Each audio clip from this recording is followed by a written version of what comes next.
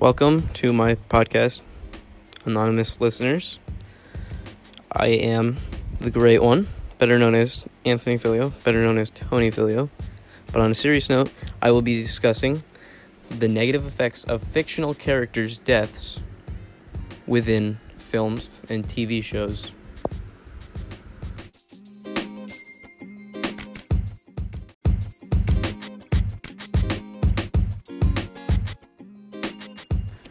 Now that we've established an alpha in the podcast, I will explain to you why we get so attached to fictional characters. And that one reason is because of empathy.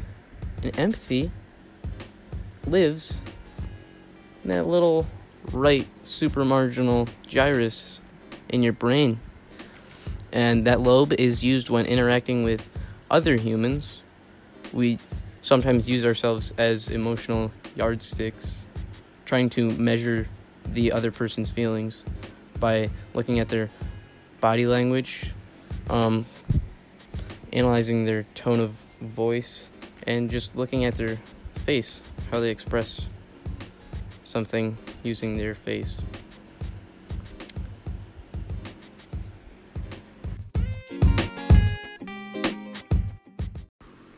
I'd also like to add that those facts right there were gathered by a good friend of mine that I don't actually know. Abby Norman wrote a beautiful article called The Psychology of Fandom on a website called themarysue.com.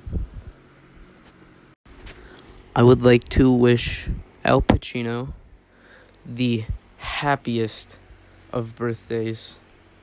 We love you, Al. Don't ever stop being you. But moving on, I will be sharing some of my personal experiences when watching films and television shows. Now, the first film being Avengers: Infinity War. This is important because when I was viewing it in April of 2018, the audience was very shocked, and shocked being in a negative sort, when, spoiler alert, Black Panther was killed off. Now, this is also important to society because he was the first African superhero to make it to the big screen, and not to mention the success that followed that movie also. So to see that Marvel would kill off such a significant character would leave us, the audience, crying, perhaps, and questioning why would they kill him off. I would like to continue the segment of Avengers: Infinity War with, spoiler alert, Spider-Man's death. His death actually has a few factors that affect our emotions. One being he is such a nostalgic character because we all remember him from our childhood. He was like one of the first superheroes that we were introduced to as children. I mean, you're not going to be introduced to someone like Century. No one even knows who that is, which makes it all the more important. Also, the actor's performance helps to play a role there. Tom Holland, who actually portrays Spider-Man in the film, did an excellent job at selling himself as a person dying.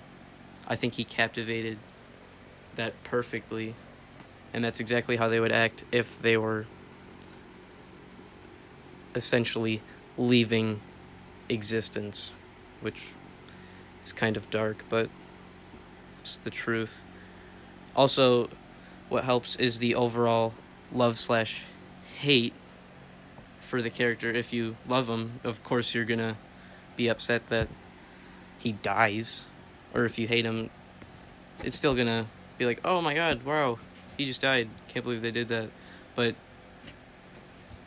mostly you wouldn't care. Okay, now I will begin talking not about Avengers Infinity War, because we've already done that twice now. We will move on to a t-shirt that surfaced when The Walking Dead was at its peak, when it was very popular. The character on the t-shirt is Daryl, who was actually one of my favorites when I was into the show, played by Norman Reedus. The t-shirt reads, "If Daryl dies, we riot." So already you can see that viewers aren't going to be happy when they see Daryl turn into a walker on screen. And I just did air quotes with my fingers because the fact that they call zombies walkers is kind of goofy, but that's not important. What is important is how people react to this. Their reactions are going to be entertaining to view, like when people post reaction videos on YouTube. Typically, they can be to a character's death scene and be like, "Oh my god, no way, they actually just did that," which is kind of what's applied here, but in a t-shirt.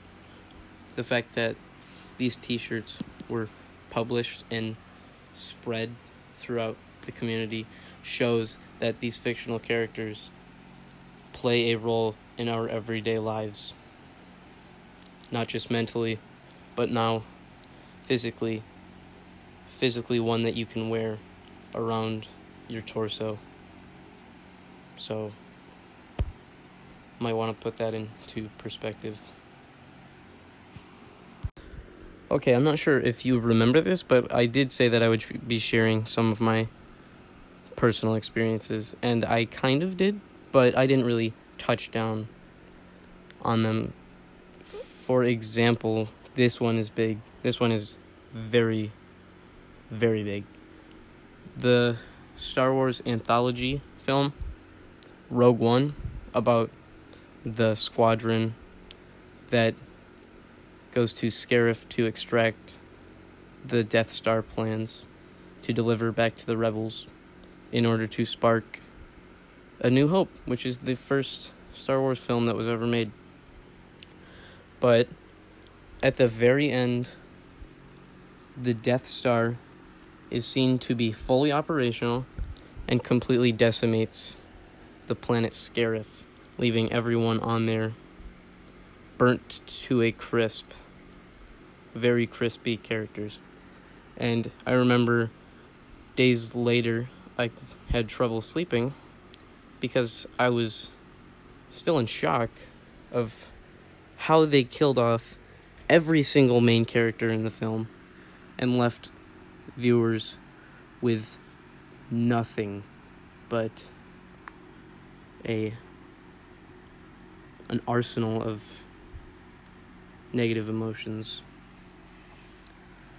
I was scarred for a couple of weeks.